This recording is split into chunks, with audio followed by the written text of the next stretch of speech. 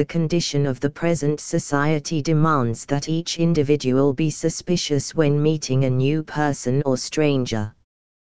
This is why it is of great necessity to run a background check on someone who you rarely know, especially if you are going out on a date with him.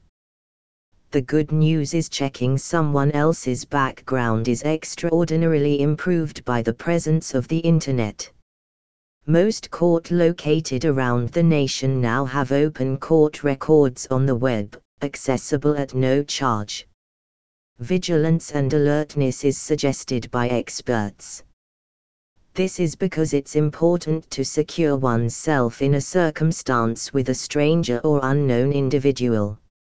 A couple of individuals said that they had used their associations with cops to demand a background check.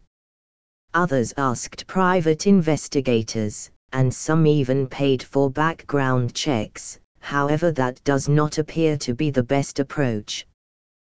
The Internet is the best place to go. There are many websites where you can run a background check on someone and get valuable information like backgroundpie.com. For inquiries and more details on how to run a background check on someone, don't forget to visit http://www.backgroundpi.com.